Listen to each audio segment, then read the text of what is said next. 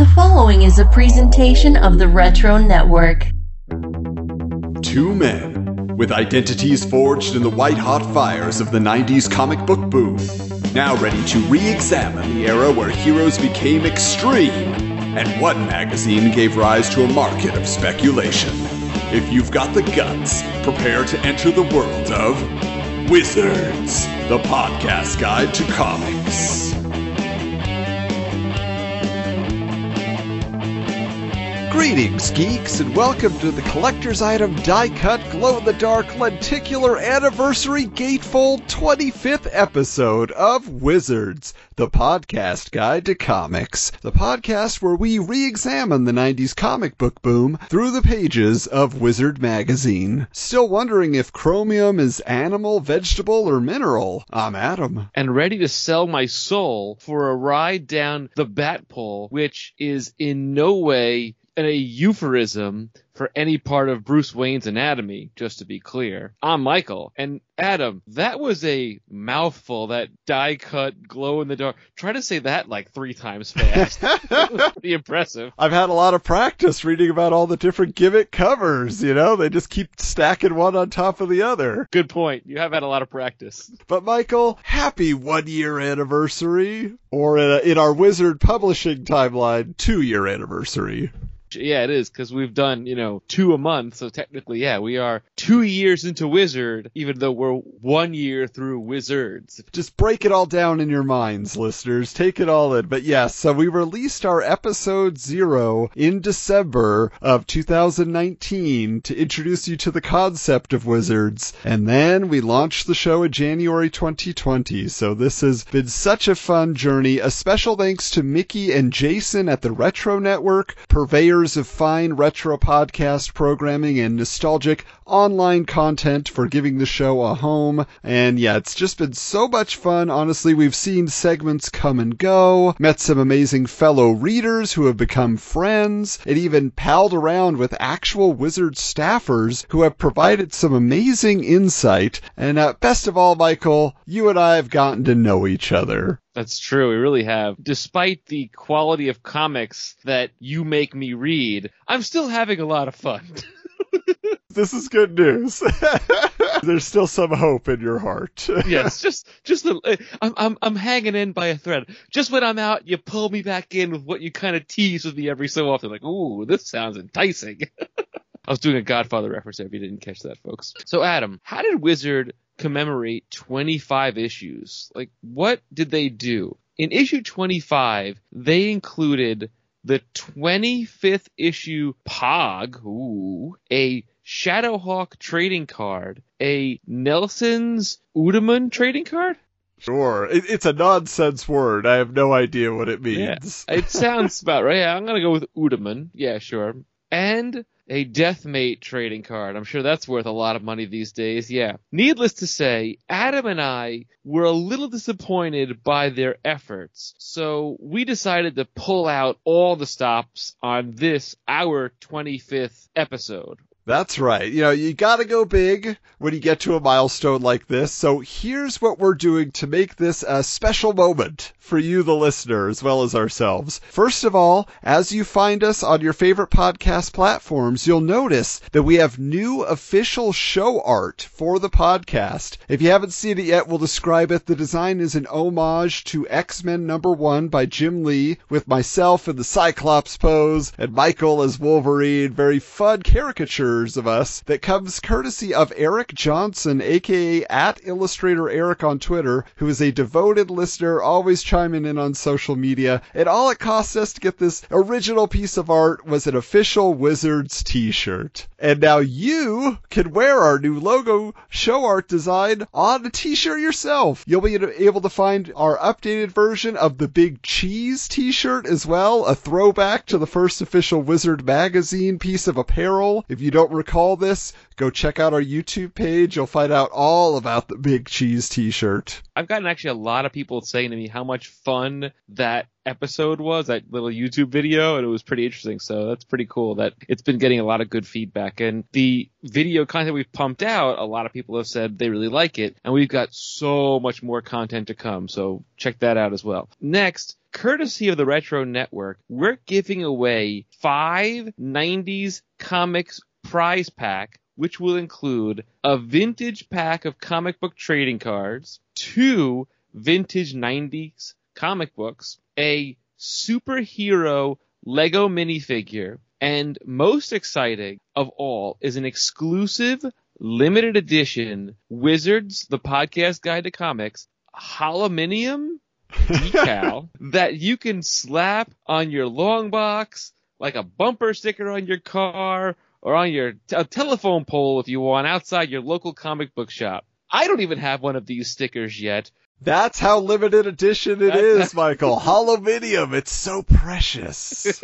It's the precious, yes. So, in order to enter, just take a picture of yourself with an issue of Wizard Magazine or your favorite 90s comic book on social media. Use the hashtag Wizards25 and be sure to tag us at Wizards Comics or Wizards_Comics on Instagram. We love seeing your faces, and we want to see the joy that Wizard or 90s Comics brings to your life. This is a contest only for those who actually listen to the podcast and will not be posted on social media for those contest bot accounts to participate in. Winners will be announced on our next mini episode. Yes, so guys, we want to make sure the prizes go to the right people. So yeah, just take that picture, whatever you got handy that is your favorite comic from the 90s. You got still an issue of Wizard in your hands, show it to us because we want to send you something special. But that's not all, Michael. We know some of you can't get enough of our 90s comics content, and we want to bring it to you in the most fun way possible, more of that nostalgia. But comics podcasting can be an expensive hobby. Time is money, and tracking down those relics from the past ain't cheap. So for that reason, we want to give you a chance to contribute to the show and get exclusive content in return. So starting in 2021, we will be launching Wizards, the Patreon Guide to Comics. And for those of you who don't know what Patreon is, it's a service where your favorite podcasters, that's us, can accept donations from our favorite listeners, that's you. In return, we send you exclusive links to bonus podcasts, videos, and more. And you'll get to be an official member of our Wizards Cool Core. Ooh, interesting. Bringing it back, baby. Bring back the big cheese, bringing back the Cool Core. Now, Patreon will be the place to hear our monthly 90s superhero movie review series that's going to be co-hosted by Steven Sapellis from our Generation X and this current Roger Corman Fantastic Four series of bonus episodes that just wrapped up. Also, you'll get unedited episodes of the podcast right after we record them. So within 24 hours, it will go to you, and you can enjoy unfiltered Michael and Adam, if you can handle it. Oh, God.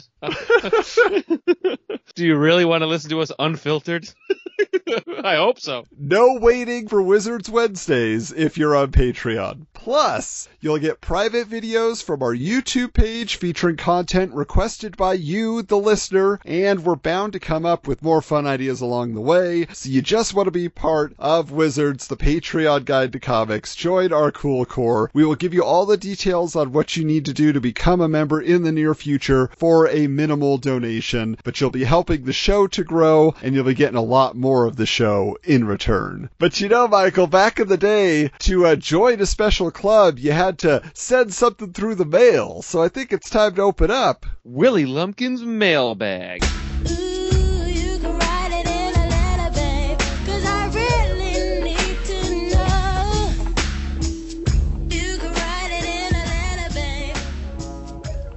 So we've got a couple of interesting letters this month, and the first one is the magic word section starts off with a ton of angry letters to Wizard. People angry about the religion in comics article, inferring that Christian beliefs are mythology, a gun control debate brought on by DC's Batman Seduction of the Gun one-shot, and even more complaining about the Wizard inserting special chase trading cards into their magazine at random, so not everyone gets one, because not everybody gets a trophy. Now, also in the magic words section here, because people just can't let things go, they gotta stir it up, Michael. There is a letter from a gentleman named Mike who says this. Dear Wizard, thanks for publishing Eric Larson's temper tantrum letter in Wizard number 23. It certainly was entertaining reading. In fact, I'd have to say the plotline was far superior to any Savage Dragon issue I've seen so far. Clearly, Eric's writing skills are growing by leaps and bounds. Perhaps someday he'll even surpass the petty and so professional name-calling stage. I especially like Eric's insightful belief that, quote, the whole Venom Spider-Man conflict could be resolved in 2 panels of halfway thought-out dialogue if only a writer capable of such a feat could be given the assignment, end quote. Given Eric's timely and voluminous output for Image during the past year, I'm sure he could handle it himself in, say, 2 or 3 months. Oh well, at least Eric has the guts to actually sign his letters these days. Mike Kristen, Tinton Falls, New Jersey. So, you want to read Wizard's response there, Michael? Sure, why not? And I know people from Tinton Falls. So the response from Wizard goes, when we ran the Dave Michelini I Created Venom letter in Wizard number 21, and then the Eric Larson follow-up Michelini's a Clown letter in Wizard 23, I expected as a much larger response than what I've gotten so far. After going through about 1,500 letters to put together magic words this month, this was the only letter that really addressed the topic. Oh well, I guess the general consensus is, who cares? I feel like that's your general consensus every time we read one of these letters. Most of the time, yes. But you asked the question, who cares? Eric Larson still cares, because we posted this to our Twitter account, and we made sure to make Eric Larson aware that we were doing so. And his first response was, I had no filter at that point. And the truth is, if you've seen him on social media, he doesn't have a filter now, okay? But my response was, quote, in our role as judges with no authority or station, we decided to give 2 awards. Michelini gets credit for creating Eddie Brock and the name, but McFarlane gets credit for adding the flair that made Venom matter. But we all agreed that you, Mr. Larson, drew the most iconic Venom. To which Eric Larson responded, he doesn't get credit for creating Eddie Brock. He's a co-creator. Michelini never drew Eddie Brock. But it brought up an interesting distinction that we did not really consider as the option, which is you get co-creator status. It seemed to be Eric Larson's big debate that he was creating was you cannot be the sole creator if all you did was write down some words about a character. Comics is both a visual and a storytelling in written form medium, so it always has to be a collaboration unless you are the writer-artist like everybody at Image was, right? They're literally the creators. Todd McFarlane created Spawn. Eric Larson is the creator of Savage Dragon. He did it all. But yeah, Dave Michelini came up with an idea for a character, had Todd McFarlane draw it. So they are co-creators. They both did it together. And we didn't even bring that up in our conversation. So these 30-year-old wounds we stir up with comics people is pretty hilarious, I have to say.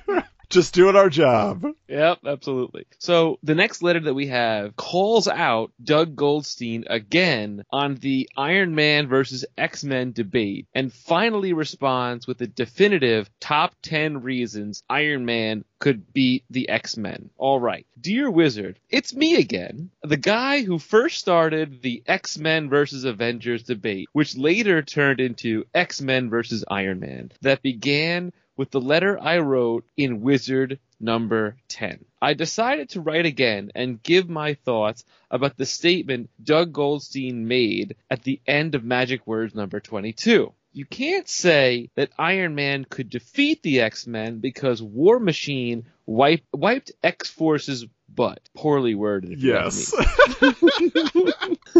We're talking 2 different teams, and 2 different armors. Tommy Vu, Sacramento, California. So Pat says, this again? Okay, in an attempt to lay this overly absurd debate to rest, let me drag Mr. Goldstein back into this letter column with the instructions to put an end to this. Okay. Thanks, Pat. You're right, Tommy. Just because War Machine did a number on X-Force doesn't mean Iron Man could beat the X-Men. Despite the letters I've read telling me why the X-Men could beat Iron Man, some of which were so stupid, I gotta tell you, mutant fans must be, as a whole, simple-minded.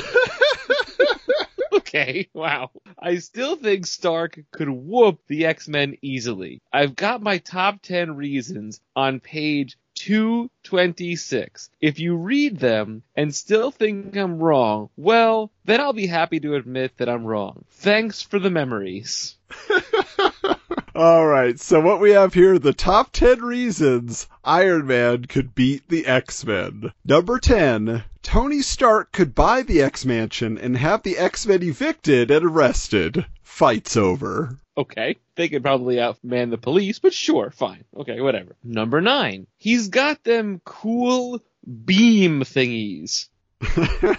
No room to write Omni-Beam, I guess? I guess not. Number 8, because with great power comes great responsibility. Huh? Wrong hero there, buddy. Yeah. Number 7, nobody likes a smelly mutie. This is not going well for Mr. Goldstein. I don't know if he's making his point just yet. He's not really selling it too well. Number 6, he's really nice and shiny. Number 5, because Ms. Arbogast would want it that way. Who's Ms. Arbogast? Even I have to flame on with this one. Flame on! Somebody tell us who Ms. Arbogast is. I have no idea. Number 4, Iron Man's fought Galactus, while the only X-Man who fought Galactus was Dazzler, and she's not with the X-Men anymore. Ooh, that's a pretty good one. Although it doesn't say he beat Galactus, he just fought him. Yeah, and did he fight him alone? I don't know. Number 3, Iron Man's titles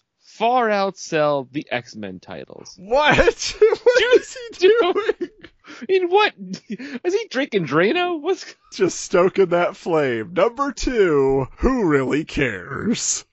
That should be number 1 if you ask me. Number 1, the X-Men's mentor is this bald guy. Come on, bald people, never win. Oh, Doug Goldstein, you're insulting my co-host? A bald man? He is a respectable member of his community? I am balding.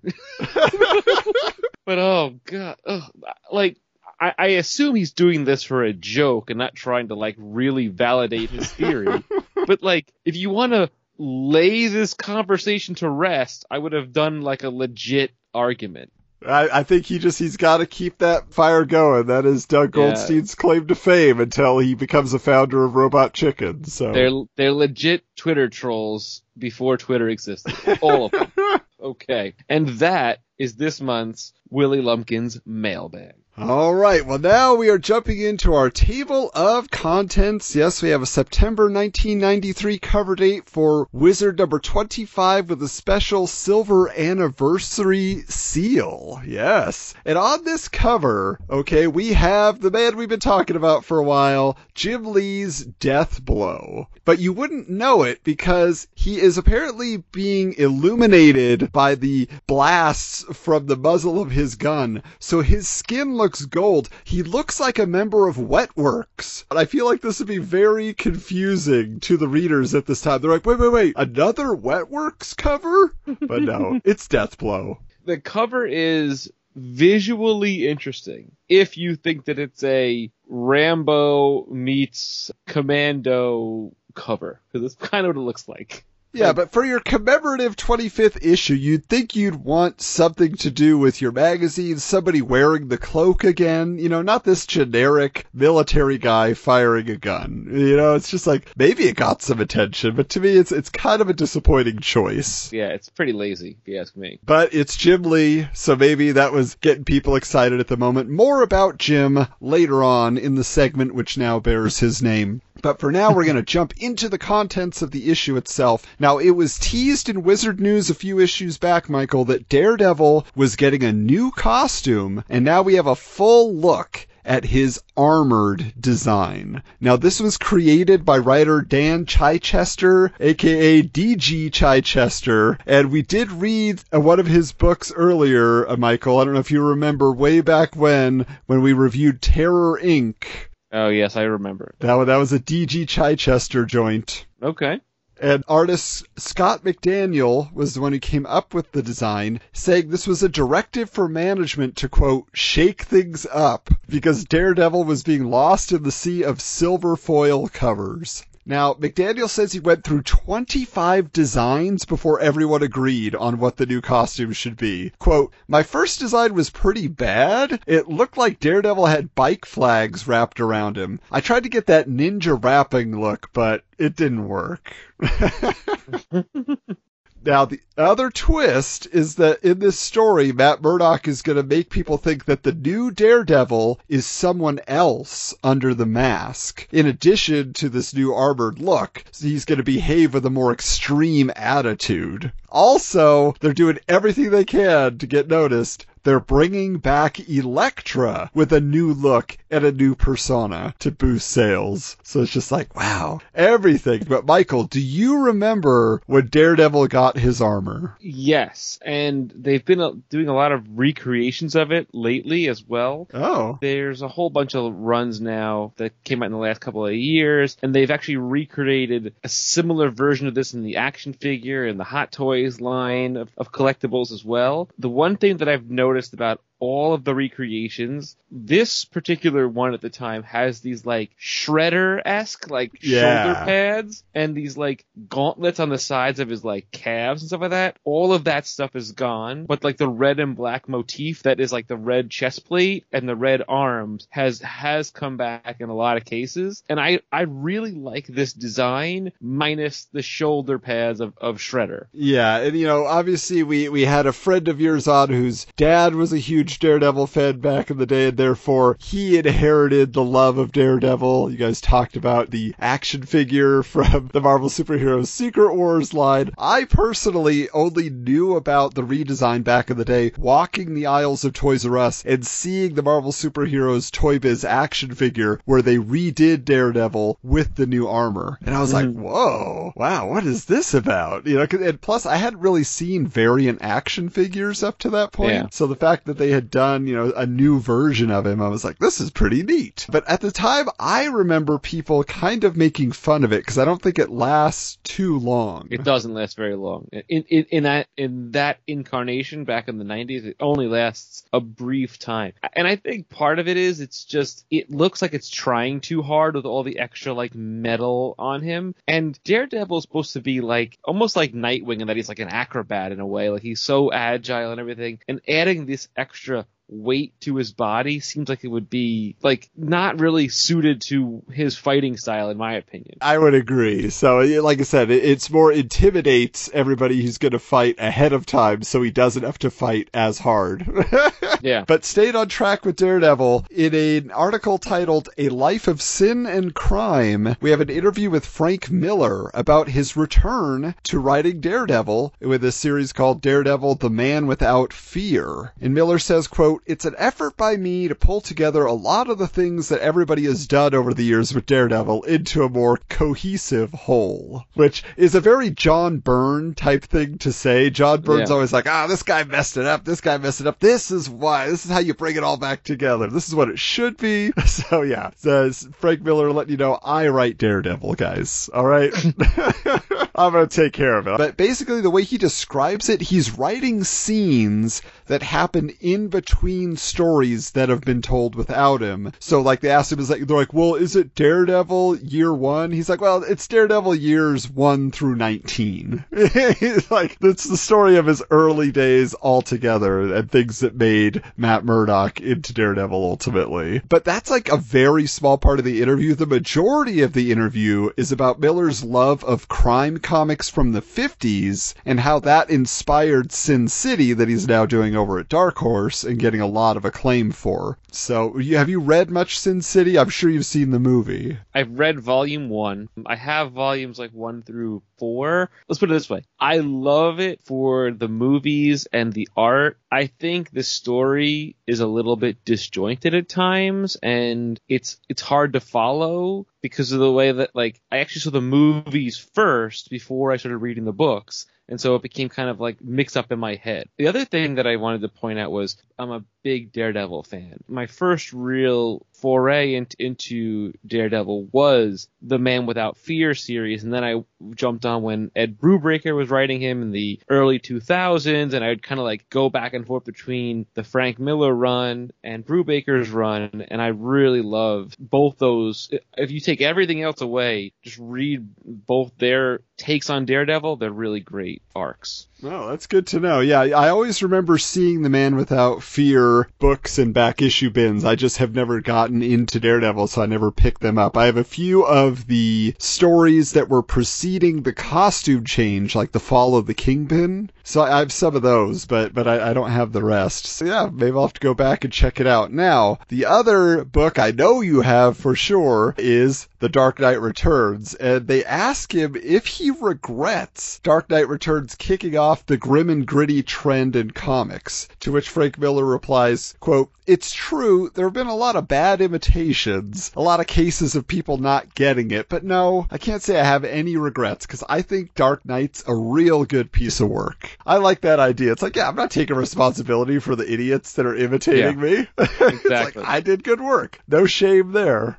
I think he's right. I mean, it's one of those things where, like you said, they've been trying to imitate that particular, because though it was grim and gritty, it had a story to it, and there was some sort of like substance to it, as opposed to just like ultra violence and that's it. Yeah, for sure. Yeah, there is, like I said, that's why it was being featured in magazines on like literary lists and things of that nature, and like he said, it all came from reading 50s crime stories, which he had a very long definition of, this is what a crime story is versus a noir story versus this versus that. He's like, these were very specific styles of stories. So good on you, Frank Miller. You kept doing it. And then you kind of kept doing Dark Knight sequels, and maybe you should stop. There's a lot of Dark Knight sequels. There's Dark Knight 3. There's another one that's like Dark Knight the Golden Child that just came out a few months ago. There's a lot. There's a couple different things. But the next article here is called Smash 'em, Bash 'em, Mash 'em, and it is Wizard's list of the 50 greatest comic slugfests. Now, they have not done such an extensive list as this up to now, so this is kind of the beginning, because they are sure to do many more of these in the future. But what's interesting is each of these listings features what's called the kibosh-o-meter, which I don't know if that's really like, you put the kibosh on somebody, I guess, but not really when you're fighting,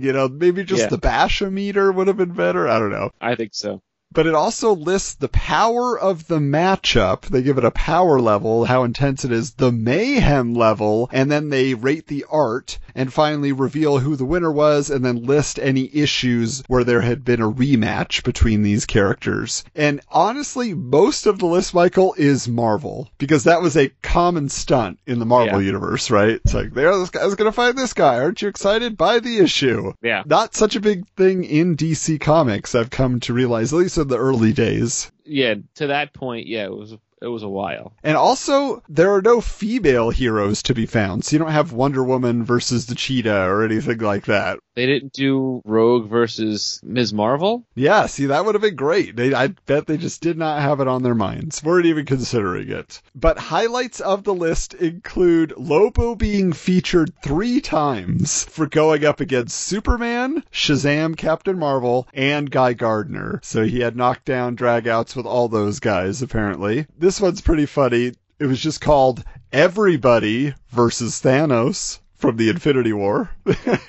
Well, was that Infinity War or Infinity Gauntlet? They said Infinity War issues 1 through 6 is what they listed here. And the weird thing is, so they list like, the matchup, the mayhem level, the art, all of that, but it's just dots. it's not like numbers, so you literally would have to count 1, 2, 3, 4, 5, 6, 7, 8 dots. This one's 3 dots. Ooh, Exactly. This one's 6 dots. Big So whoop. it's really a pain. As opposed to being like a fist icon or something like that, you know, like how many fists is it worth? You know, something like that. And there's not even that much comedy in the descriptions of the fights either, which is unfortunate. But there is an interesting one because it is the George Perez penciled and canceled JLA versus the Avengers crossover, which was supposed to happen a couple years prior. But it was one of those things where they listed that like it would have been the ultimate, and it takes up nearly the entire 2 pages of the art, I guess, that he drew as like a promo piece for it. Oh, wow. So it's kind of neat to see that, but yeah, it's like, well, but it didn't happen, so it doesn't really count. On their meter listing here, mayhem level is all question marks. Yeah, that's true. But it said, in 1983, a project that might have been one of the best slugfests ever was stymied by cross-company politics. This company crossover was to feature the Justice League taking on the Avengers with great battles like Batman, Captain America, Thor, Superman. For one reason or another, Marvel and DC couldn't make it work. The project would have had pencils by George Perez, a master of handling large casts of characters. What's worse, Perez had 20 pages of art done when the project was bonged for good. Aw, it's a shame. That is a shame. We did eventually get it, and it wasn't what everybody hoped it would be. But that's okay. No. But the last one here, Michael, definitely gets a thumbs up for both of us. Yeah. It was Miracle Man versus Kid Miracle Man by Alan Moore. Yeah,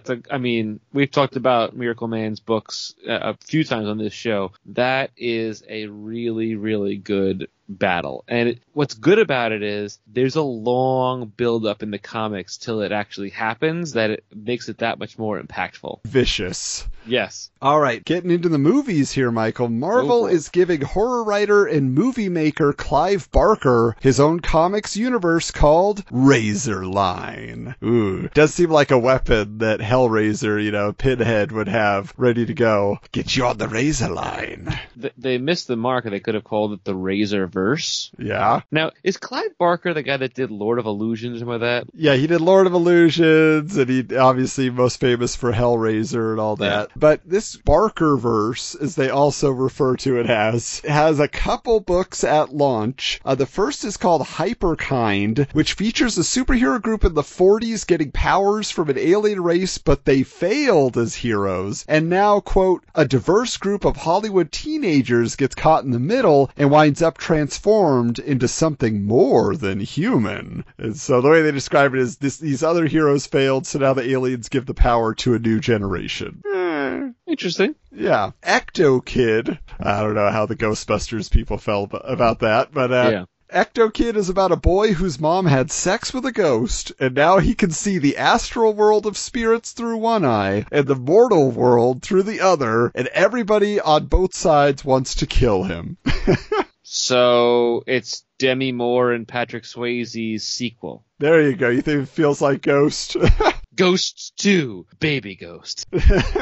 But what's interesting about Ecto Kid, the only thing worth noting, is that Larry Wachowski, now Lana Wachowski, is the co-writer on Ecto Kid with James Robinson, who himself would go on to have major success writing Starman for DC in just a few years. So it's kind of a big deal. You got some powerhouses there. Maybe everybody wants to check out Ecto Kid now. So now the other one is called Hokum and Hex, which is described as Doctor Strange for the 90s.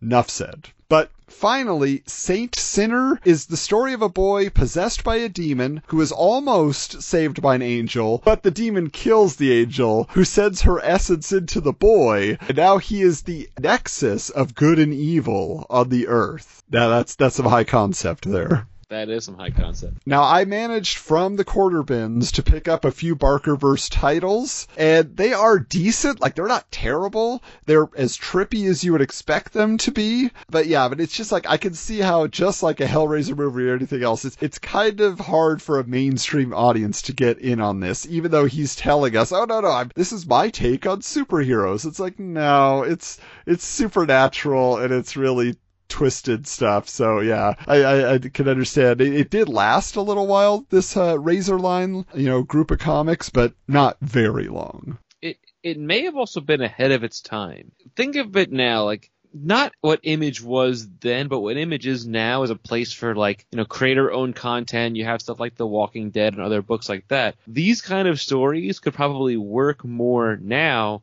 than then, because I feel like there wasn't a huge market for supernatural type of stories as they may be now.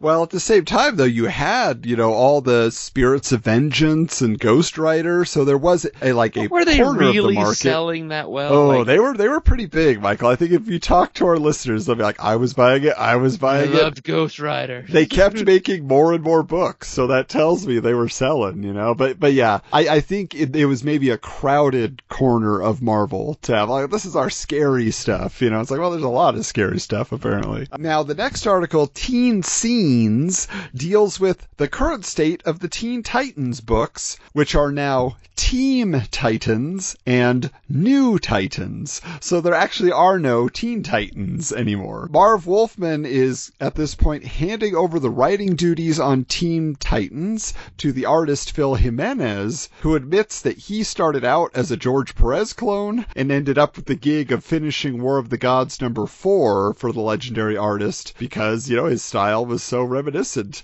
But Wolfman said it's just his workload is too much, he doesn't have the time, and he's going to continue writing the stories of the New Titans, and his plan is to bring in The Flash, Wally West, Supergirl, and Robin, Tim Drake, onto the team. And I was like, I didn't know Tim Drake was a part of this New Titans book. It kind of makes me want to read it. That's kind of cool. I mean, I know that he does become a part of the Teen Titans at some point in the future, but I didn't realize it was this early on. Exactly, yeah, it feels real early, but also he says Roy Harper, you know, who used to be Speedy, is now a character called Arsenal, works for the government with an updated costume, and according to Rob Liefeld's podcast, apparently this was partly based on a pitch that Rob Liefeld made for a relaunched Titans book back in the day when he was working at DC, but they didn't take him up on it. You know, just the business side of it didn't work out. So instead, he took that design that he had for Speedy and created Shaft for Youngblood.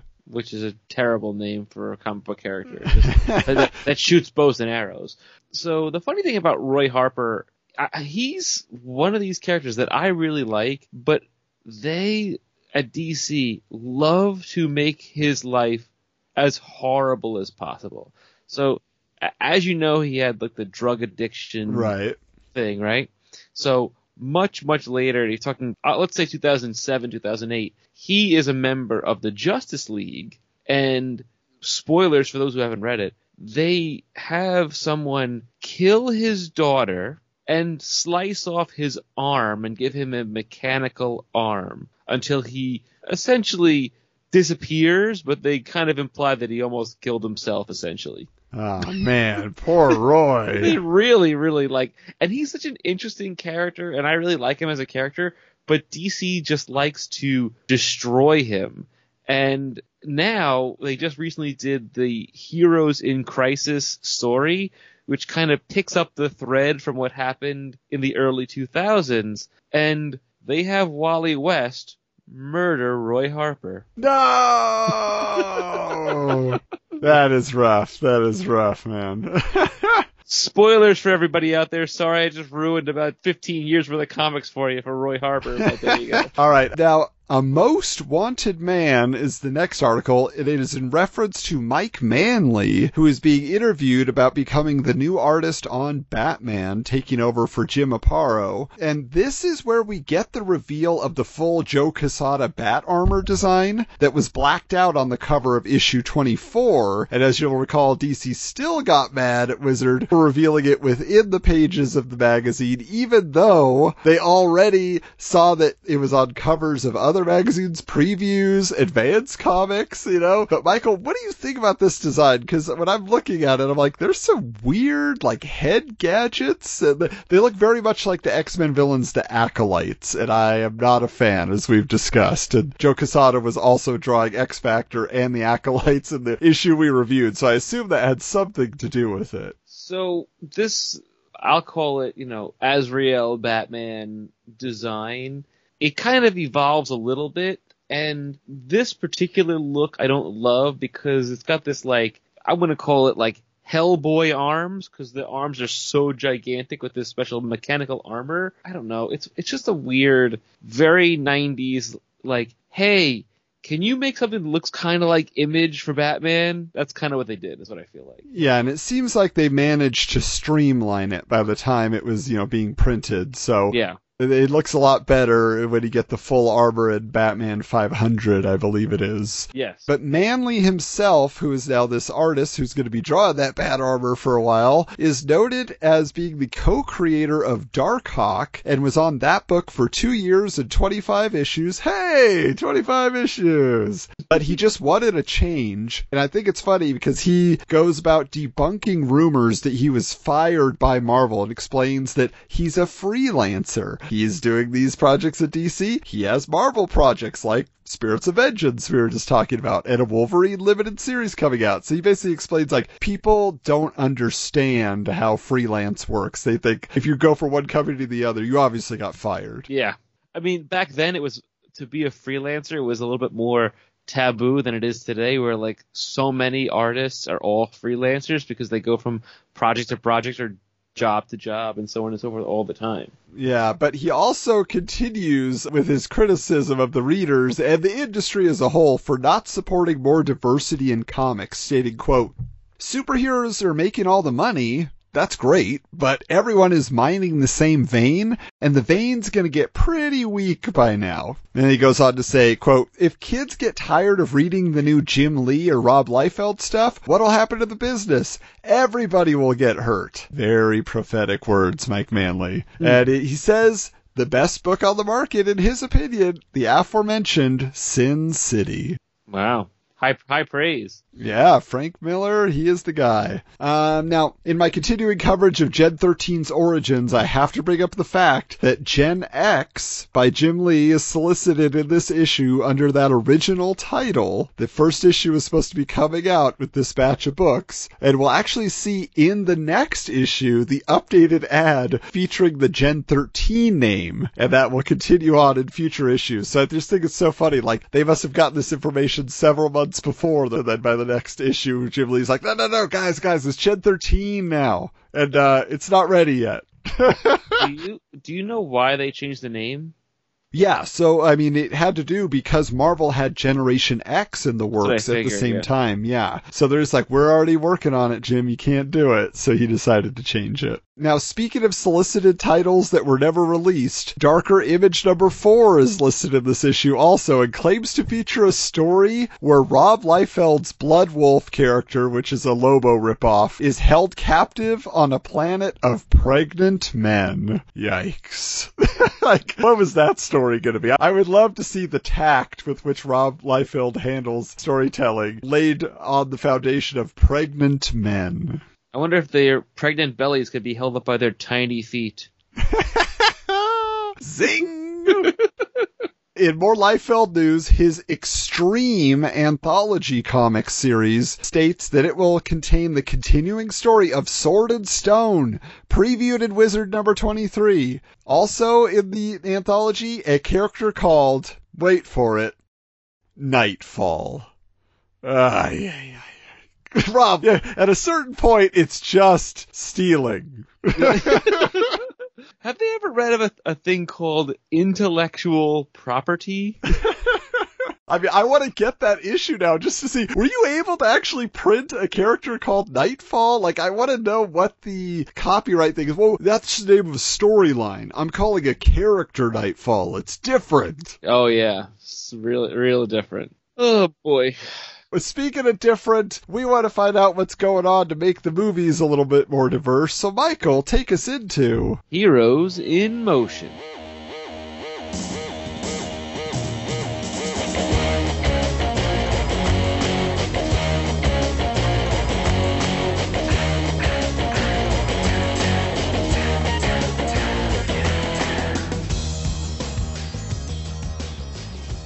So, our pal Andy Mangels mentions how much comic stuff shows up on the sitcom Roseanne because the character of Darlene is reportedly a comics fan. He calls out a Neil Gaiman Sandman poster, a Death of Superman t-shirt, and Evan Dorkin's Milk and Cheese comic book. Apparently, this is due to the fact that one of the writers on the series, Martin Pasco, wrote DC Comics in the 70s. I mean, I did watch Roseanne as a kid growing up. Maybe I noticed, some of these things in the background, but they never make mention that Darlene is actually a comic books fan. They more kind of say that she's sort of like a grunge kind of kid. Yeah. And, they don't really necessarily say that she's a comics fan, but they were kind of equating as if like she wouldn't have, New Kids in the Block posters. She might have a Sandman poster. Sure. I always had a crush on Darlene, but I didn't understand that she was also a comics fan, because that would have just like amplified the crush overall. That would have put it over the top. Yeah, my first girlfriend actually looked a lot like her. I was like, oh, hey, now I'm drawing the parallels here. I have a little Roseanne story. I went to high school with a friend, and his claim to fame was, he's like, oh yeah, the boy who plays DJ, I believe was the young boy's name on that sitcom. He's like, yeah, I grew up with him. Like, we went to elementary school together. We were buddies, and then he got on a TV show and moved away. And I was like, oh, that's kind of sad. Speaking of comics on sitcoms, Bob has been renewed for a second season, but is being retooled to involve less of the comic book office comedy. And while the Ace Comics characters are being written out, Tim Curry is joining the series as the new boss who oversees Bob's syndicated Mad Dog comic strip. Interestingly, the network wanted to ditch the comics angle entirely, but star Bob Newhart refused to allow this part of the show to be eliminated. There you go, Bob. Stick it up for it. He's like, this is core to my character. Comics, Mad Dog. There's so many more jokes to be mined this season. Obviously. And did it make it past the second season? I don't think it did. It did not. Nope.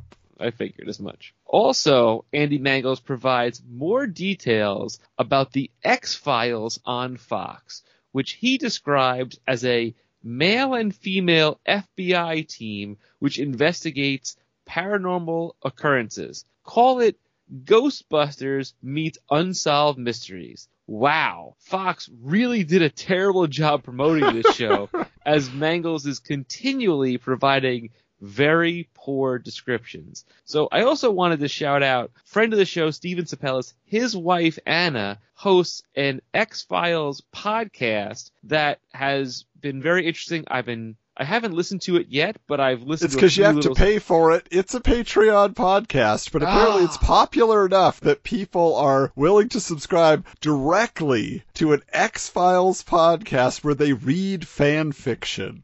Oh. It is a fantastic concept, but Michael, we should have just started out on Patreon. What are we doing? What are we thinking? Spending all this money on eBay buying stuff. Okay. Dark Horse Comics has 2 books being turned into movies. The first is The Mask, which New Line Cinema hopes will be a new franchise like Freddy, Jason, and the Ninja Turtles. We all know that Jim Carrey plays the Mask until they do, Son of the Mask with Jamie Kennedy. Yeah. But they didn't get the franchise that they had hoped, though it was ripe for a sequel, and there are rumors now that they are working on a sequel with Jim Carrey returning. Jim Carrey's back in Hollywood, baby. Yeah. Now, the second book being adapted into a movie is a personal favorite of mine. I love this movie. People will hate me for saying it, but this is one of the best time travel movies ever, which is Time Cop. And it is revealed that Jean-Claude Van Damme will star in this movie. And Jean-Claude Van Damme has never had better hair than in this movie. The ramen mullet? Oh, it's dear. It's so like voluminous. It's unbelievable. And you get 2 Van Dammes in this movie. Lucky you. You do. It's all not the first and only time either. No, it is not. Finally, there's an interview with Alex Hyde White, who plays Reed Richards in the Roger Corman Fantastic Four film, which we just covered in our 4-part series. The actor reveals that he went to a Los Angeles comic book shop to research his role, where he found a reprint of the first issue. Hyde White mentions the limitations of the budget, but he champions the heartfelt efforts of the crew, stating, "We have not done the definitive Fantastic Four. We have done little more than a screen test for future possibilities." That's selling it great. No, I mean, you're just like, yeah, if it does well, if you support it, then we can make a big budget one, guys. Yeah. So come on. If you don't like this, Cut us some slack. I don't know. I would have tried to sell it better, but I think maybe at this point they knew the writing was on the wall, that the movie wasn't coming out. So they just were like, he's just kind of in this interview, but that's some interesting stuff. I mean, some of the stuff is accurate and some of the stuff, did happen. A lot of times these Heroes in Motion things we all find out don't really exist or don't happen. So he's pretty good on this one, which I'm pretty impressed by. And that is Heroes in Motion. So, Adam, what do we have in Guy Gardner's Gimmicks A Go-Go? Oh boy. How bizarre! How bizarre! How bizarre! Ooh, baby, it's making me crazy. The gimmicks, they're still coming fast and furious, starting with Jim Shooter's Defiant comics, which have a huge double-page ad making a casting call for kids to become one of the good guys in a new comic book and trading card set. So it's really interesting here, Michael. This is one of the great gimmicks of comic books, in my opinion, that does not involve a cover enhancement. Okay, so this is literally you will become a character in a comic book. And so what you have to do is you are required to write a bio of what your superhero persona would be and then draw a comic book page of yourself with panels in action, which that's pretty involved, if you ask me. And you have to be able to both write and draw, which most people can't do both. I'd say that I'm a good writer, but I can't draw a straight line with a ruler. So if I had to draw myself in a comic, it would be pretty bad. Yeah, and we're going to definitely post this to social media so you can see this ad. But this is really interesting because they have incentives for the retailers even to promote this. It says the 7 retailers who are chosen by the entrants as their favorite retailer will receive $10,000 worth of Defiant merchandise at the wholesale discount price. Oh, so they get to pay for it. Oh, Yeah. Great. And they have to move that inventory. Oh, lucky them. Gee. And also, they list all the different judges. You know, there's Jim Shooter, who's the creator, the series writer, Michael Barr, Janet Jackson, who is a very creative force behind Valiant and Defiant. Janet Jackson. The No, singer? this is another Janet Jackson. Oh. She was a colorist, or came up with the coloring process for Valiant, which arguably wasn't great, but they were very proud of. And also, she helped create a lot of characters, according to Jim Shooter. Didn't get the credit she deserved. But also, in the voting panel, Wizard publisher Gareb Shamus. It even has a thing at the bottom. It says, Defiant plus Wizard equals fun. Now, in addition to being part of the comic, the 7 grand prize winners receive $1,000, an all-expenses paid trip to Anaheim, California, which will include an appearance at the Mile High Megastore where the, quote, wish bomb that will grant the good guys their special powers will go off, a day at Disneyland, a creator contract with Defiant, a royalty fee to be split 7 ways among the winners every time their likenesses are used. Now, Michael, I will tell you, I have the first 2 issues of The Good Guys. We are not going to review them right now, but the time will come because I have to get your opinion on how this all plays out. This is merely the genesis of it all, but I also have a personal connection to what they're talking about there where this wish bomb is going to go off, so I can't wait. So the funny thing is, you mentioned something about Disneyland, right? Like a free pass to Disneyland, but there's no mention in there of airplane tickets or hotel accommodations to get to Disneyland. That's what your $1,000 goes towards. I guess so, right? We're giving you $1,000. Now get yourself a cheap hotel and plane tickets. Ride the Amtrak. What are you going to do? Speaking of Defiant, they had another gimmick, which involved getting an exclusive Splatterball comic included with the order of a Plasm card binder. Why do they come up with these names? Splatterball? Like, it literally, think of it this way. You're a 13-year-old kid, and you see the term Splatterball. I'm going to give you an exclusive Splatterball. It just sounds terrible. Well, and it's weird, too, because, you know, Rollerball, that movie. Yeah.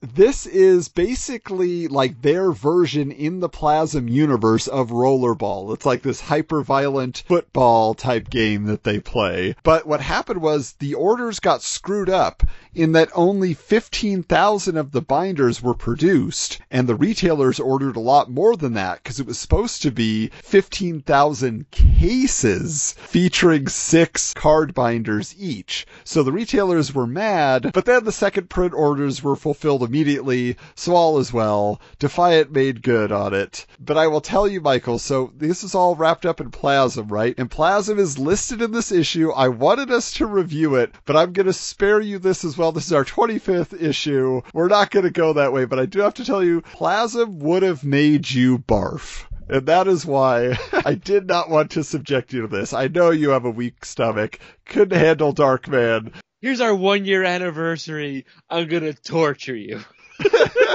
Because Warriors of Plasm is all about this planet called the Org, which is a living organism planet that kind of looks like a heart. It opens pores to let the organic spaceships go in and out. People in this universe, it's just all like goo and sludge everywhere, and their whole existence is to conquer worlds where they mulch the people, which is they just shred them into gore, as they call it, and then they take it and they imbue it into their planet, the Org, and then the humanoid, whatever they're made of, the flesh of all these characters is what drives the planet, creates Plasm, their energy source and currency. You would just be like holding it back, Michael. You'd be like, oh, I can't, why are we reading this? Why we know? For the viewers or listeners to know, I can't watch Grey's Anatomy's fake surgery scenes, let alone spewing out pores of God knows what. I don't know. Yeah, so I found it very interesting. You know, it made me think, you know, we've read a lot of these universes where they try to present this whole society, and it's so convoluted, it's so dense, you can't get through it. Jim Shooter is a very skilled writer. He manages to make it all make sense, at the same time not spoon-feeding you the information. So I guess for people who like universes like Dune, I have not gotten into Dune, but this feels like the version of Dune that I could understand. It's just less sand and more goo. Next up, Shooter's former home Valiant Comics is announcing Valiant Vision, their new 3D printing technology, to debut next month in Solar Man of the Atom number 29, which has been waiting in my longbacks for a while to review on the podcast, so I'm looking forward to it. We'll go into all the technology behind this, which is not traditional 3D. They are very clear to say this is a new innovation. Also solicited here is Batman number 500, which will feature the debut of the infamous Bat Armors we discussed, and a Joe Quesada foil cover with a die-cut over cover. So I guess I haven't looked at Batman number 500. I have a copy of it, but I think it's the newsstand edition. I have the original. The special cover? Okay. Yeah, so the special cover works kind of cool. So, like, on the front of it, you see, you know, Bruce Wayne Batman, but it's etched perfectly that when you open that, which isn't the full page of the thing, then you reveal the Azrael Batman suit. Oh, okay. That's pretty good. Yeah. Now, Reign of the Supermen is wrapping up with Superman number 82 sporting a chromium cover and no ads. Ooh, now that's a pretty good gimmick. You just Yeah. get a full story, no ads. While Adventures of Superman number 505 features a special holographic foil cover, which I looked up, and it's really just some shiny fireworks behind Superman flying. And then I looked up more, and I was like, apparently there was also a polybagged variant, which contained, quote, a limited numbered postcard featuring the cover of Superman number 1. Interesting. Yeah. No, not interesting. That's lame. It's lame. It's lame. I was trying to play it off as being kind of, whatever. Oh, so I wanted to add one thing. So I know that I've pointed out many times that I don't like grotesque things. I don't. I have a weak stomach when it comes to that. But recently I read a story arc that I really enjoyed by one of my favorite writers and artists and storytellers in general, Gail Simone. She did a book called Clean Room, and it is fantastic, and it is utterly grotesque in a lot of cases, but it is really, really fun to read, and I just wanted to point that out because I like these kind of like obscure stories, and this was a really, really good book, and it deals with like, monsters and nether realms, and it's gross, but it's interesting. Oh, okay, I thought it was her adaptation of the 2008 film Sunshine Cleaning, starring Amy Adams and Emily Blunt, which for some reason I saw in theaters, and I don't remember why. You may have been on a date with a girl, is what I'm going to say. It's most likely. No, this is not that. This is like a woman who can kind of see demons, even though they're possessing humanoid bodies and stuff like that. Oh. Like in the real world, they look like you and me, but like she can see that they're really monsters, and she has to like hunt them and kill them and like extract their demons from their human hosts and stuff like that. All right. Well, next up here, we have X-Men number 25 is out this month with this hologram card on the cover like they've been doing for all their other books, part of their big crossover. But the real gimmick of this issue is actually the story. It's Wolverine getting his adamantium ripped out by Magneto, and then the years of craziness that ensue with Bone Claw Logan, and then he gets more feral and his nose disappears. He starts wearing a pirate bandana. This is the beginning of the end for Wolverine for quite a few years. So I wanted so badly to get this issue and never bought it because it sold out so fast in the comic book stores that you couldn't get it. You could not find this issue. And to date, I still have not read it. I've seen the images online, but I've never read the actual issue cover to cover. Well, there may only be a few days left by the time you hear this, listeners, but somebody give Michael your copy of X-Men 25 for Christmas. Come on. You've had it long enough. You don't need it anymore. Now, Shadowhawk 2, issue number 3, if that's not confusing enough, contains a pop-up cover of Shadowhawk finally revealing his identity. And I don't know if you've ever seen this, Michael, but it's pretty cool, because it's literally like, it's his helmet and his head, and it's folded down, but then you pull it out, and then it pops up, and it's his hands lifting the helmet off his head. So it's a pretty cool mechanic, just like the concept of it. And Shadowhawk creator Jim Valentino is actually profiled on the last page of this issue, and he mentions that he collects, quote, enhanced covers for comics. He says, I'm not much of like a toy collector or anything like that, but, enhanced covers for comics. So even the pros could be sucked into the gimmicks. It's kind of cool. I mean, is Shadowhawk's reveal of who he is a big deal? Yeah, because this is the sequel miniseries. Throughout the whole first miniseries, you don't know who he never saw him with his mask off. You never found out who he was. Right. But is he a nobody Peter Parker, or is he some billionaire, Bruce Wayne type that everyone would feel it's more like tragic former secret military agent from what I recall. Okay. But it's kind of a thing, like, and he's HIV positive, and there's all this stuff, like, that was worked into the character, which was pretty interesting for the time. Oh, wow. Interesting. And he's African American. That was the other thing, because I think I have the issue that follows this. And in there, he's actually battling this guy who's pretending to be Shadowhawk, but he's racist. So he reveals himself to this guy, showing that he is black. And the guy's like, oh, he can't believe it, So it's that type of thing. That's the purpose, of revealing his identity finally. That's interesting. Okay, it's a good reason. I get it. I like it. All right. Finally, shoved in the way back of the magazine, it is an ad for what's being called Hard Case Live and In Your Face.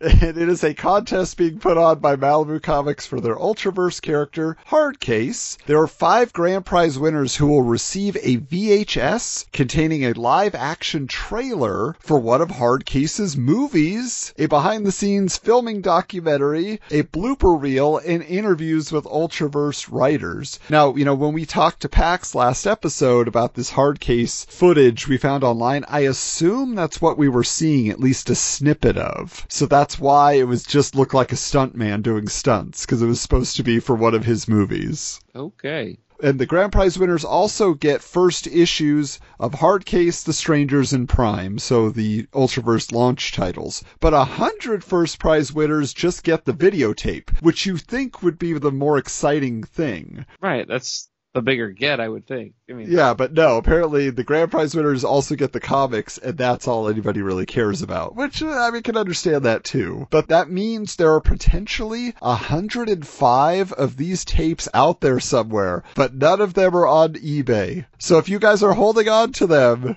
give us a heads up. We want to see this tape. I want to know what happened to them. They've been recorded over to record episodes of Bob and Roseanne to find the moments that comics appear. Most likely. All right, Michael. Well, we're talking about the comics having the value, so why don't you take us into The Punisher's Price Guide.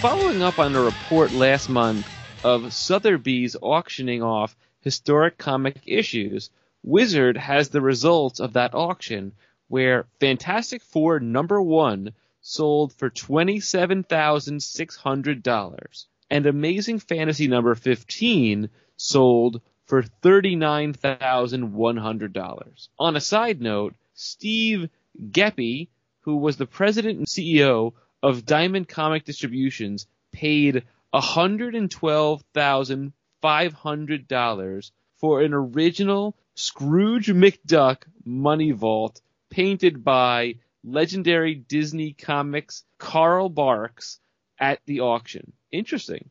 Geppi said, I probably would have paid up to $150,000. I've got the biggest collection of Barks paintings. Wow.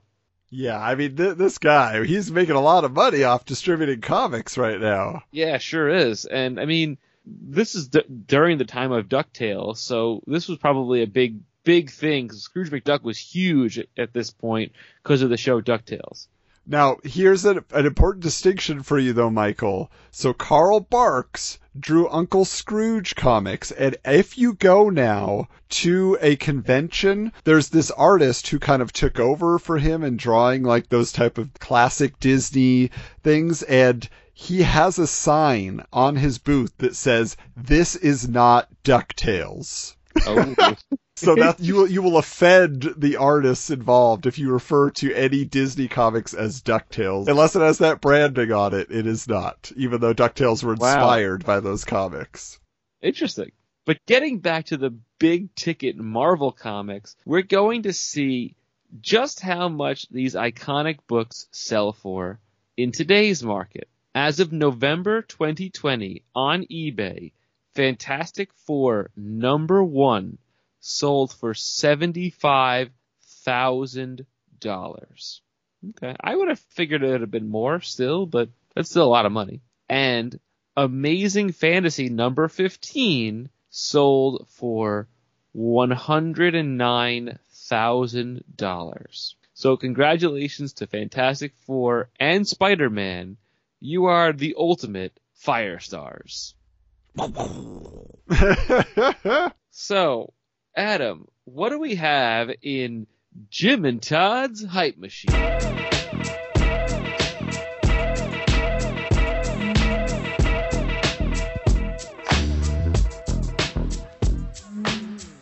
So, Wizard News reports that Image is canceling all their new generation of books that were just hyped a few issues back in Wizard Magazine. These books include Keith Giffen's Trencher, Larry Stroman's Tribe, Wildstar by Jerry Ordway, and Shaman's Tears by Mike Grell. Yes, they're being canceled so that Image can focus only on spin-off titles to the original creators' books, claiming, quote, "There's so much Image product out there, we've created our own competition." The other reason stated is that, quote, "The other books didn't necessarily fit into the superhero universe that Image was founded on." Now, strangely enough, I was in an antique store where they had the entire run of Shaman's Tears comic books. And it went well into issue 8. It was still carrying the Image logo, even though this article states that it was going to end at issue 4.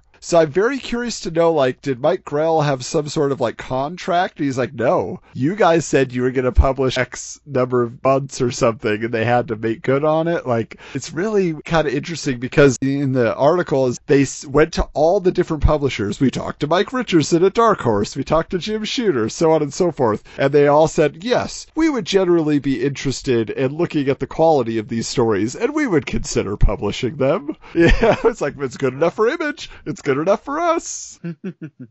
But yeah, I just thought that was so interesting. It's like we tried to expand our line of books, but they might have been selling more than our books. So, which I don't think was the case. I think it was just they were saying that there's so many books now with an Image logo on the cover, and the Image logo is what's selling the book. So if somebody is going to buy that over Wildcats number 3, you know, like, they don't want that to happen. Right, makes sense. Now, speaking of Wildcats, this issue is heavy on ads for Jim Lee comics, but also, as we discussed, sports a cover of Deathblow, which is the subject of Jim Lee's interview in this issue. And this is a strange choice because, as we have previously reported, Jim was cutting back the release schedule of Deathblow, making it a quarterly book so that he could focus more on Wildcats. So why promote a book that fans won't be able to read very often or buy? You know, like you said you're going to slow down production on that, Jim. So again, must have had a lot of wheels in motion already up to this point. You know what's funny though? So like, I follow Jim Lee on Instagram, and obviously he's one of the highest, if not the highest ranking person at DC Comics now. But he oftentimes like shows himself doing solicitations, stuff like that, of things that he's illustrating, and he sells on eBay, and he's done stuff like Wolverine and other characters. But he has never, in probably the 3 years I've been following him, made mention of any Image characters he's ever created other than Grifter. Not once. Grifter's the one everybody wants, baby. I guess so. Now, hilariously, Wizard calls out the fact that both Shaman's Tears number 1, Tribe number 1, Shadowhawk, and Deathblow number 1 all had similar black cover gimmicks. But Jim claims that he, quote, had the idea for the Deathblow cover a long, long time ago, and it was supposed to come out first, but had production delays, which he explains, quote, when you get into this kind of cover technology, you find that the red foil, which is what the letters on the Deathblow cover were, is very hard to deal with. The gold and silver apparently is simple. For whatever reason, I'm staying away from that kind of stuff. Blame it on the printer, and then everybody else stole my idea. But Wizard Market Watch reports that Todd McFarlane will neither write nor draw issue 16 of Spawn. Instead, he's handing over the reins to Greg Capullo and Grant Morrison. In fact, that is the creative team that continues on without him. So yeah, I mean, he was really, I think, just looking to get out of doing the art. You know, he's like, I'm going to be a mogul. I'm going to be, you know, running a company. I created something that's popular enough. Somebody else do it. Yeah, I think he wanted to get heavier into the action figure thing, which is really where he made his money over time. Yeah. Now, more details about the Spawn and Batman crossover state that it will now be 2 separate prestige format books. One is produced by Image, and the other by DC, with Len Wein, Chuck Dixon, and Doug Mensch writing. Why do you need 3 people to write this? But Klaus Janson is going to be providing the art. But interestingly enough, there's still no mention that Frank Miller is going to be writing the McFarlane issue, which ends up being the case. So I'm sure we'll hear about that soon enough, because we're not too far away from, like I say, the Spawn Batman crossover cover of Wizard. Finally, in McFarlane news, it's reported that Todd's other Bat-Person crossover with Valeria the She-Bat concludes this month in issue 4 of that book from Continuity Comics. But through careful research, we finally know the truth. Yes, Michael, we've been tracking this for a long time. A long time. It feels like a lifetime. Yeah, I've been searching eBay for months. Does this book exist? Where is it? Why is nobody selling it? Is it so collectible nobody wanted to get rid of it? No. It turns out issues 3 and 4 never happened. No way. Really? So I ended up with a copy of Valeria the She-Bat number 1, which I ordered and thought it was, number 3. But no, it doesn't exist. It's something we never got.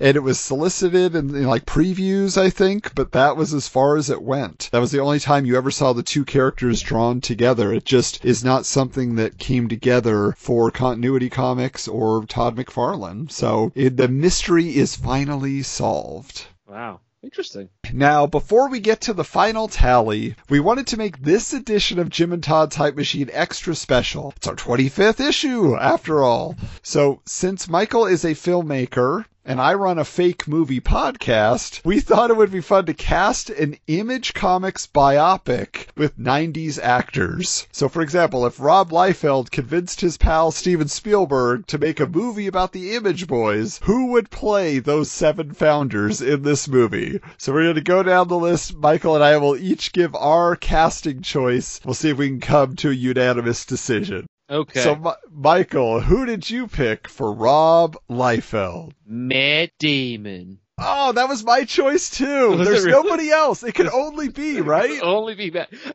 They were like the perfectly same age. They had the same color hair. Yes. Similar build. It was like the obvious choice for me. Yeah, like if you watch Good Will Hunting, that's like the temperament, everything. That's Rob Liefeld. Yeah. Like, that's perfect. Okay, how about Todd McFarlane? I picked Sean Penn. Ooh, I could see that. Now, I went a different way because I focus on the oddball nature of Todd McFarlane. So I went for a real character actor. I know Sean Penn is a character actor more on the dramatic side. I chose John Turturro. Interesting. So, like, the reason why I went with Sean Penn was, again, that, he plays these sort of extreme sort of characters, and they had a similar facial structure at that time, and that's kind of why I went to. I looked at John Turturro, but I thought he was like a little too tall, a little too like Italian, and that's why I didn't go with it for that. I mean, I could go with Sean Penn because, yeah, you want Matt Damon and Sean Penn in your Image movie? Go for it. Yeah, all right. exactly. Now, for Jim Lee, we had a discussion off air. There weren't a lot of prominent Asian actors in the 90s, unfortunately. But I think that both of us were able to find some good choices. So who did you pick? So I went from Dragon, the Bruce Lee story, Jason Scott Lee. I just was watching him in the live-action Mulan last night. Were you really? Yeah, he's intense looking now, dude. I mean, he's a little bit older. He's a little more grizzled, But yeah, I think he would be a good choice for sure. But I had another choice who I thought would be good was Daniel Day Kim. Ooh. He's on Hawaii Five-0. Yeah, but was he acting back then? I looked it up, and he actually was on an episode of Nightman based on the Ultraverse comic book in 1997. Oh wow, interesting. Yeah, he's older than he looks, I think, is what it is. So yeah, so either one I think could work, but I think it's hard to say because I think back then the star power, was with Jason Scott Lee because he had done Dragon the Bruce Lee story and that Jungle Book movie. So I think we got to go with Jason Scott Lee. Okay, cool. Now, the next one, also a little harder, because I don't know who you're going to find to fit the vibe of the Invisible Man of Image, Whilce Portacio. Oh, I knocked this one out of the park. Oh, yeah? Yeah, you don't even have a shot at this one. So this was a really, really close call, and I wrote down both names because I feel like either one would be a good honorable mention. So my main choice was Dante Baxo, who plays Rufio in Hook. Didn't go with him, but I thought of him. And then my other option was Lou Diamond Phillips. Now, Michael, I think what you did was you Google searched Filipino actors, didn't you? I did, yeah. That's what I did, too. Come on, I didn't know. Did you know that Lou Diamond Phillips was Filipino? I did not know that. Yeah, that was kind of cool. That was kind of cool. Now, my choice, because I figured, back in the 90s especially, if you're Chinese or Japanese, like, they didn't care. There's like, you're vaguely Asian, you get to play any type of character. Vaguely Asian. That's how it was back then. You could also be Hawaiian, but we'll... Yeah. So to me, I went with Bobby Lee, who was on Mad TV in the late 90s. Okay. Because I thought Whilce Portacio's this character that nobody really, like, he did Wetworks, but he doesn't have a personality that everybody's aware of like all the others. And so I felt like bring in a funny guy who make him like the guy just like making quips, even if that's not Whilce Portacio at all. Like they would just write him that way. Okay, fair enough. But yeah, the only thing like Dante Basco to me, I was just like, he would be so young at the time, but Bobby Lee wouldn't be that much older either. The picture you sent me of all of them, yeah. He looks very young in that picture. It's true. So that's why they were. Yeah, they were early 20s, yeah. So next up is Jim Valentino, who is the elder statesman of Image. So who did you find to play Jim Valentino, creator of Shadowhawk? I went with Vincent D'Onofrio. I mean, because he could do it all?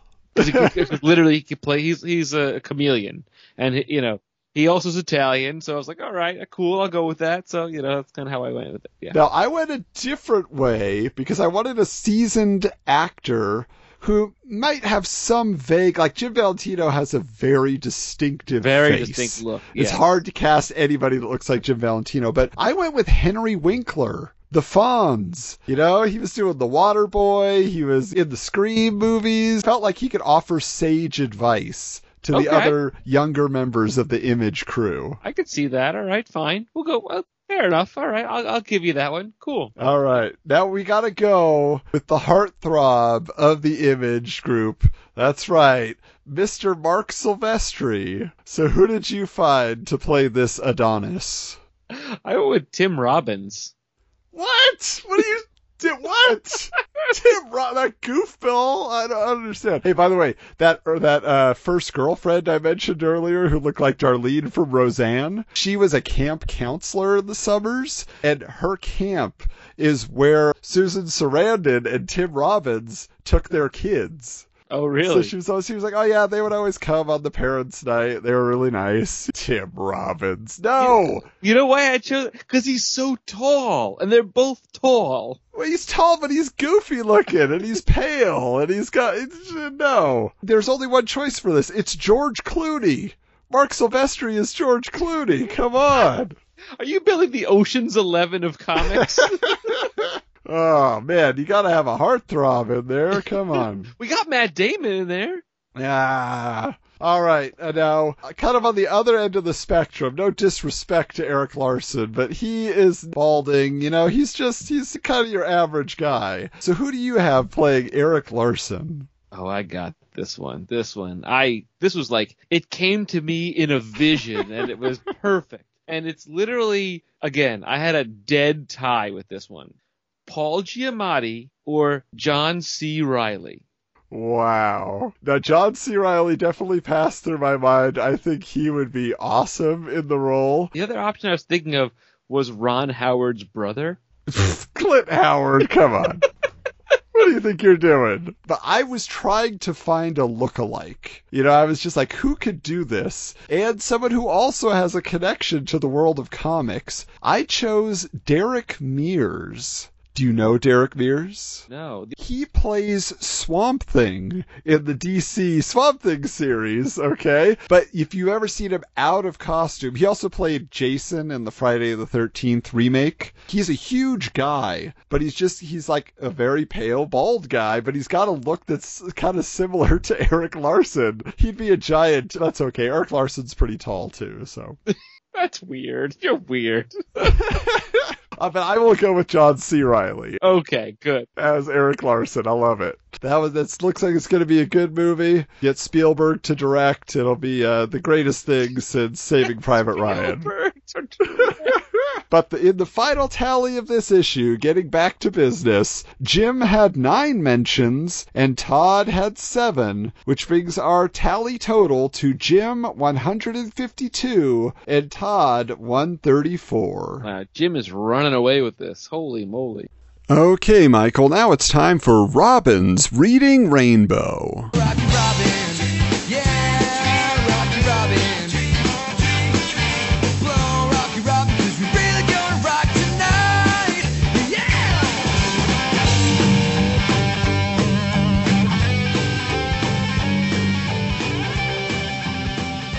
Now, this being our 25th episode, we're doing something special with Robin's Reading Rainbow this time. Michael had the great idea to simulcast this particular review, so in addition to hearing it on this episode, you could also go to YouTube and see an extended version of the review in video form, where we actually show pages from the comic, so you can get a visual take on the whole experience. So we just wanted to make you aware of that little new addition to Robin's Reading Rainbow, just trying to make it something extra special for all of you. And now let's get into the review. And this week we have a very interesting, I want to say it's a groundbreaking, revolutionary comic that changes the game in so many different ways. And it is a Valiant comic, Shadow Man number 19. Featuring Aerosmith. Yep, this is a crossover of rock and roll and superhero comics, but, you talked about this being groundbreaking, Michael. Certainly not the first time this was done. I am a huge Kiss fan, and I have the Marvel Super Special printed in real Kiss blood. Oh. That's right, they dropped their blood into the ink vats, okay? So this is special, but this is where, the actual band were the heroes. They were getting their own comic. They were kind of being reinterpreted. It happened again when they reunited in the 90s and Todd McFarlane published Kiss Psycho Circus. I have all those issues. I Of was course. religious. Yeah, well, in first, that. can you Yeah. explain who Shadow Man is? Because I, other than reading this particular issue, know nothing about the character, and I'd like to learn a little bit. Yeah, so I went back, I read the first few issues to kind of get where was he at the beginning and where did he end up? Basically, he is a jazz musician in New Orleans named Jack Boniface, I don't know how they say it down in New Orleans, but he essentially takes a woman home one night after a gig, and she turns out to be some type of demon monster who bites him on the neck, and she gets chased away while he's passing out. When he wakes up, though, he starts noticing whenever it becomes night, he gets these strange feelings like he belongs in the night, and he calls it my night. And so he starts realizing he has powers. He starts stopping all these petty crimes around town. But he's stronger, he's faster, he's more agile. He could sort of float a little bit when he jumps, so he could jump farther, do things like that. And then he meets up with his housekeeper named Nettie, something like that, this old lady, and she tells him all about the voodoo and that he got infected with this dark power. And now he is this voodoo character called the Shadow Man. And so she makes him his costume and everything. And it's supposedly that's his symbol, this symbol right here that's kind of strange. is supposed to be like his soul coming out through the shadows. Okay. You know? So I thought it was more like a kind of a voodoo doll type of a thing, because there's a heavy voodoo element to this comic that I noticed when I was reading through it. Like, there's a voodoo doll, there's like a shaman of some sorts, and let's put it this way: I was a bit confused. The art is actually pretty interesting. The art is pretty good. And it's not like some of the other like Image comics where there's just like nonstop action from the word go. There's a little bit more story involved, which I enjoyed. The one thing that I wanted to point out is, first of all, Steven Tyler's pretty jacked in this, which he's not really jacked in real life. And second of all, he's like a master martial artist, which I found very interesting.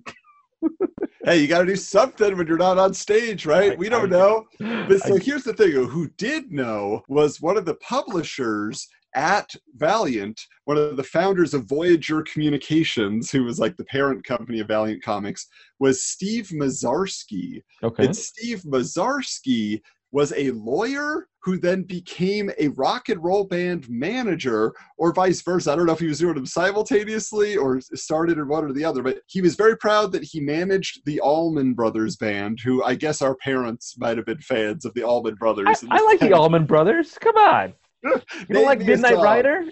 Okay, there you go. But then he also managed Aerosmith for many years. Okay. And so he had that connection to them. And he said that as he was getting into the comics industry, he realized there was a lot of crossover between rock and roll and comics in terms of fandom. You know, like people were into that. So he said, well, I've got this connection. Why don't I bring Aerosmith into this comic book continuity and make them the stars of this? Because I know the characters. I know what we could put forth in their personalities. So I'm sure if you're a super diehard Aerosmith fan, there's a lot of inside jokes here that you would get. Now, I think you and I both, Michael, we've said we enjoy Aerosmith. They were a huge part of the 90s. And in this particular time, they were huge. They were pumping out new albums for the first time in a while right now. Like, a lot was happening around Aerosmith, and it was kind of interesting about that. And if you were to think of rock bands to meld with a comic, this was probably the right band at the right time to be in this story around this character. Well, and here's a fun fact for you, Michael. Aerosmith already was on the road to having a connection to comic books after this. Do you know which member of Aerosmith did the theme song for the 1994 Spider-Man cartoon? Was it Joe Perry? Yeah. Okay. I kind of knew that, yeah. Yeah, so that's all Joe Perry guitar work there. So it's one of those things that's, they started here and it just carried forward after that, which is pretty neat. So That's cool. in this comic, what I like about it is, it says on the cover just featuring Aerosmith. I like that it doesn't just feature them for like two panels, like it's they're like in the background. They're almost on, I would say, almost every page. Like, Yeah. At least Steven Tyler's on almost every page. Yeah, it is introduced. It's interesting, featuring Steven Tyler and Aerosmith. Yeah. So he definitely wanted his name above the marquee there. Oh, of course, yeah. I'm sure. Definitely the face of the band. So the first question I had for you was, in the very beginning of the issue, there's this like long-haired, redheaded guy in overalls and no shirt. And the weird thing about it is he's after locks of Steven Tyler's hair. Now, is this also the Shadow Man, but like in his normal persona? No. So the first they show the Shadow Man talking to Aerosmith, and they're talking about how he used to jam with them, and they want him to like come on tour with them because he's such a great saxophonist. And he's like, nah, I like to be in New Orleans, But yeah, then there's this guy sneaking into Steven Tyler's dressing room, stealing his clothes, stealing a lock of his hair. And then meanwhile, there's also these zombie businessmen who come in. Yeah. And they've been resurrected. They were dead and they're now alive again. So they're attacking the band. So literally, Steven Tyler's having a knockdown, fight with this guy who's trying to steal it, like the ultimate stalker, I guess you would call it. And then the rest of the band has to fight these zombies along with Shadow Man. I almost said Dark Man. Bring up some bad memories for you, Michael. Yeah, but he doesn't want to give away his secret identity at first, so he's just fighting, but then he eventually reveals that he knows about all this darkness, and the dark itself is Master Dark, who is like this, big bad voodoo daddy, if you will. Any fans of that band? My apologies. But but he is the one pulling the strings, trying to terrorize Shadow Man. That's kind of like his ongoing thing at this time in the stories. So it's really interesting, though. There's a couple different things at play, right? One is that Steven Tyler, the lock of his hair and the clothes and all of that is part of a plot for this particular stalker. I think they call him Moon Boy or Moon Man or something like that. I think it's Moon Boy, yeah. So what was his plot, Michael? Do you recall what he wanted out of the deal with Master Dark? So basically, they make a voodoo doll of Steven Tyler out of the lock of hair and the shrouds of clothes because this, Moon Boy wants to become Steven Tyler. And there's this interesting moment where the band is on stage and Steven Tyler's performing and singing, and all of a sudden he can't sing, and this guy is sitting up in the rafters, and he's like, "I am becoming Steven Tyler," or something like that. Really, I'm like, okay, I'm in. I'm following this journey where we're going. Yeah, and so with that going on, also though, what's so funny is that they put this spell on Steven Tyler where he has to run. And he can't stop running. So he's running through the streets of New Orleans, and you have Shadow Man who's chasing him, trying to help him, stop him, but he can't control himself, so he's fighting Shadow Man. So Steven Tyler, like you say, he's a brawler in this, man. Basically, that whole thing is going on. Eventually they snap him out of it, and then Steven Tyler has to confront this guy who now literally, he has painted on Joker lipstick. Yes. And this is where I got confused for a minute, because now, Shadow Man's got black hair, Steven Tyler's got black hair, this stalker has black hair. They all kind of look a little bit the same, other than this, guy kind of with this giant Joker smile. And I'm like, okay, what is going on? Who's fighting who? It's getting a little confusing, but it was interesting because, the idea is they're trying to get this voodoo doll away from this guy to get Steven Tyler back into control of his own body and everything, his own self.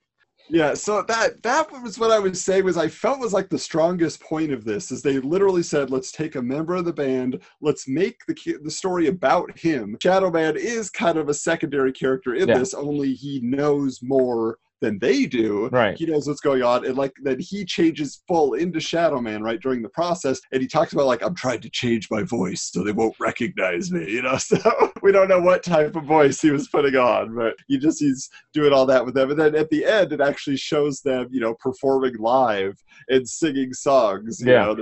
So you actually have Aerosmith lyrics printed in the book and all of that. So overall, this was a kind of a story where it could have been really stupid, and it wasn't. It was a good one-off adventure. It was exactly. It was a good one-off standalone story. I would have liked to have known a little bit more about Shadow Man's backstory because, the idea behind a story like this is to entice rock and roll fans to want to buy a comic book. But you dive into this and you don't know who Shadow Man is, essentially. I would have liked it, maybe, even if it was 2 or 3 panels, it's like a flashback to kind of establish that, which they do oftentimes in comics. They do it for Batman every couple of months, But other than that, as a standalone story, it was a good story. It was good art. It wasn't over the top, crazy action. You don't know what's going on. It had a small group of characters. It was a decent story. I was pleasantly surprised, and I was pleased that we chose to read this book because I basically said this to Adam in a previous. I'm like, did you see this cover? We got to talk about this. And then sure enough, here we are talking about it. And I'm glad I bought it. I bought it on Comixology for $1.99, and it was good. It was worth it. Yeah, and it's one of those things where Aerosmith also at this time, you got to recall, so they're in comic books. They were guesting on Saturday Night Live, but then also doing skits, on Wayne's World. Then they were in Wayne's World too. Yes. They were definitely just expanding their media reach at this time. And this album, Get a Grip, actually ended up being their biggest selling album of all time, worldwide. Sure. Yeah. So this was their peak period here. The other thing I'll just bring up though is, so in the back of the issue, there's a report that Steve Mazarsky writes up where he's talking about, so obviously I have this connection with the band. So in addition to getting their likenesses in the comic, they actually came to a comic convention with us, and they signed copies of this book, and they got to meet the fans, and a lot of the people said, I already saw you on tour a couple times, and you're great, and so they were really excited to be involved with comic book fans. They thought it was a real neat, environment to find themselves to be a part of. And so I think it's interesting that, that crossover has tried to happen in even crazier ways. Mhm. And there is a Marvel comic called Nightcat, where Marvel was trying to create their own pop star superhero, which we got to cover someday. Wait, because didn't they have this is Dazzler? Well, Dazzler was their original thing, right? Right, Yeah, the right. late 70s. They're like, we're doing, Dazzler as a movie. Oh, wait, it didn't happen. It'll just be a graphic novel. And everything fell apart. But yeah, so they tried again in like the early 90s. So, Oh boy, we'll yeah. get to stay tuned for that, guys, because we'll probably be getting to that one, I'm sure.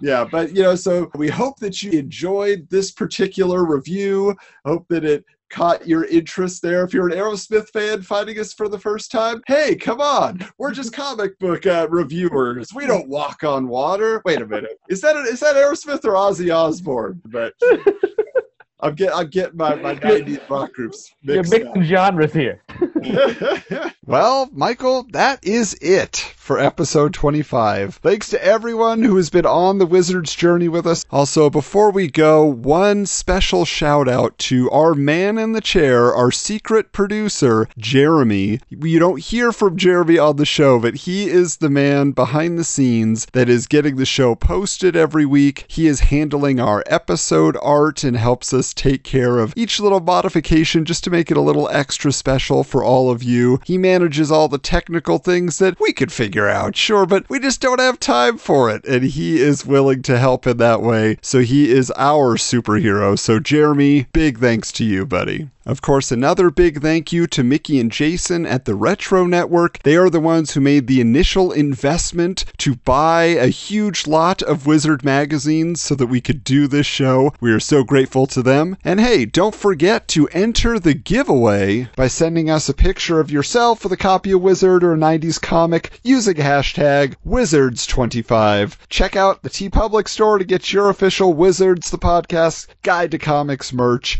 Get ready for Wizards, the Patreon Guide to Comics. Don't forget to check us out on our social media. On Twitter, it's at Wizards Comics. On Instagram, it's Wizards_Comics. And until next time, keep your books backed and boarded.